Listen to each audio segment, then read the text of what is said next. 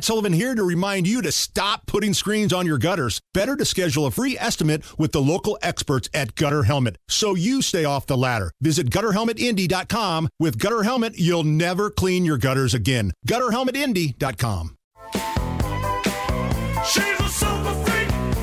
Good morning, 1047 with Kendall and Casey on 93 WIBC and Hammers in the studio. Last night, you took a chair to your producer and pummeled him. Not the first time that's happened. You also had Tanya Harding. That was awesome. What a surprise. We're talking about a night with WIBC. Hammers with us. So last night, we made the announcement to the crowd, first time we've talked about this, that our producer, TKW, the Kyle Wells, Mega Mondo, he is leaving us after today. Getting a job at a Fortune 500 company, no doubt.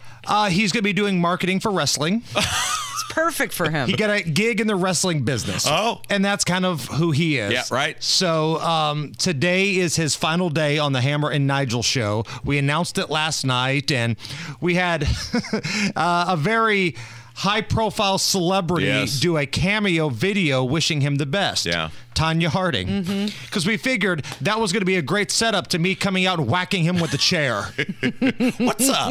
What's a Tanya Harding cameo run these days? Not much, Rob. Really? Not much. When we went to management and said, hey, how much would it be to have Stone Cold Steve Austin? How much would it be to have The Rock? They countered with, how about Tanya Harding? Good enough. Good enough.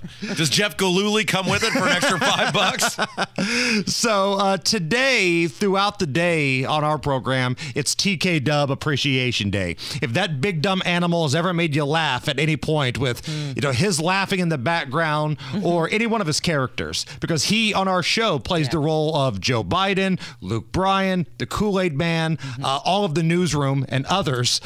It'll be a fun show. Yeah, and you are never going to meet a genuinely nicer, high energy, loves everybody person than Kyle Wells. He always has a positive attitude. He does. It's kind of gross. For like a big, strong, hairy, burly dude, he's the most optimistic guy in the world. He's going to do great in this new position. He's the permanent hype man. Yeah, and now it's his passion. And now he's going to do it with his passion. Yeah, that's right. great. So today we're going to have some fun. We'll still do the usual Hammer and Nigel show. Top stories, Abdul will join us. But sprinkled throughout the show, you may hear one final time from the Kool-Aid Man, Luke Bryan, and all your favorite radio pals. The Kyle greatest hits, right? Right. You had Mike Braun on yesterday. We did. The senator from Indiana came in studio. He just wrapped up touring all 92 counties in Indiana. And shockingly, not a lot of talk of January 6th. No kidding. It's weird because I was told that was a big deal. But anyway, we asked the $1 million question. Yeah. What are you going to do? Are you going to run for Senate again? Do you want to become the governor of Indiana?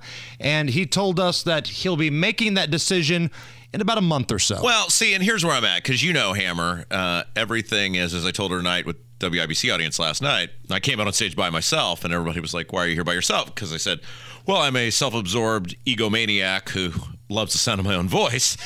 So my personal interest in this is I need him to run for governor so that Sparks will get out of the 5th so she can run for Senate so our dear friend Micah Beckwith can be a congressman. So we can hurry up and make that announcement, because Casey and I are banking on janitor jobs in Washington, D.C. With Micah. Okay. So I'm going to restock the vending machines. Well, because, radio careers last about 8 seconds. Right. So we feel a janitor job in Washington, D.C. is... I'm trying to get Chris Hammer on the campaign staff with Braun.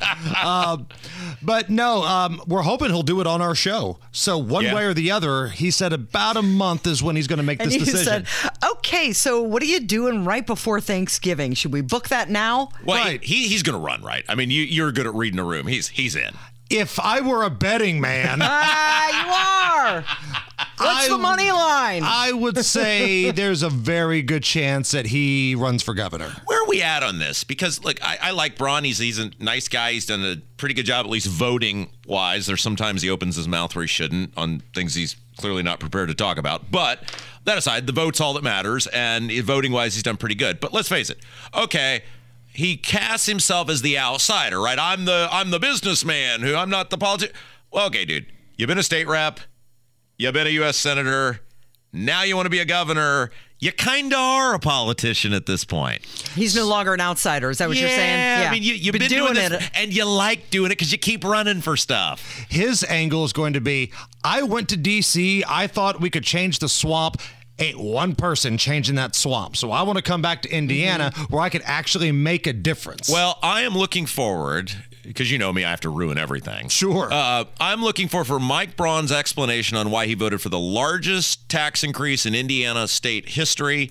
And at the time, it was the largest budget in Indiana state history because he cast himself as a conservative, and he voted for that gas tax when he was in the Indiana General Assembly and didn't think twice about it. So that governor's race should have some interesting characters in it. Like the primary is going to be wild. Yeah. Because I think Braun's going to be in it. And for the Democrats, I mean, Jennifer McCormick is laying the groundwork to run for governor. She's a nut. She is an absolute nut. But you know what? Here's the thing about Jennifer McCormick that everybody needs to know. And I look forward to, this will shock you, but I'm going to look forward to reminding people of this time and time and time again the next 2 years.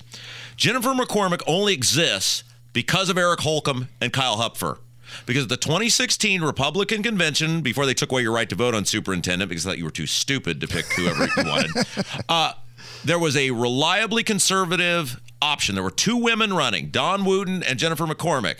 And Dawn Wooten was a reliably conservative opportunity, and Holcomb and Hupfer went hardcore, and the establishment wing of the Republican Party and the donors and lobbyists went hardcore for Jennifer McCormick, and not for that, she would not have been the superintendent. They fell for her act where she was never conservative, never a Republican, but like these folks that run for school board, like the Mike Wells, they're going to try to keep it under wraps. Oh, no, that's not who I am. But the minute they get that little piece of power, here comes all the ridiculous bullcrap. Yeah, so when you see on social media Jennifer McCormick out there endorsing Democrats, spouting her insanity, in bed with the teachers union, remember, that was brought to you by Eric Holcomb and the Indiana Republican Party. But she's got a shot, man. Oh, sure she does. Teachers union, they got a lot of money, they got a lot of power, and a lot of folks in that teachers union love them some Jennifer McCormick. Colts got any chance to win this week? Vegas thinks so. The numbers went up once they announced that Sam Ehlinger was going to be the quarterback.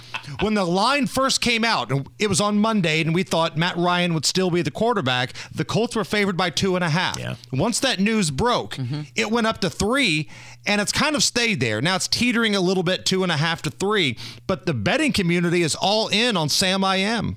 Why? I have no idea. Because the Commanders, as they're known as now, are coming in with a backup quarterback too.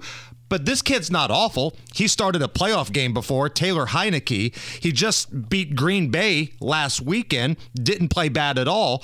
And they're coming in here and, man, it's hard to fathom that the line went up with the announcement that a former third-team practice guy is going to be your starting quarterback. Well, and that Commanders defense, they're for real. I watched them a couple of weeks ago. They stymied the Bears, and we know the Bears' offense is... Not everybody can shut down the Chicago Bears, I mean, Rob. they put up a 30-burger against Bill Belichick just a week ago. Is Matt Ryan going to get traded away? I think they'll try, but nobody's going to make that deal. Nobody's going to make that deal. Who wants that? Is that the worst trade in franchise history?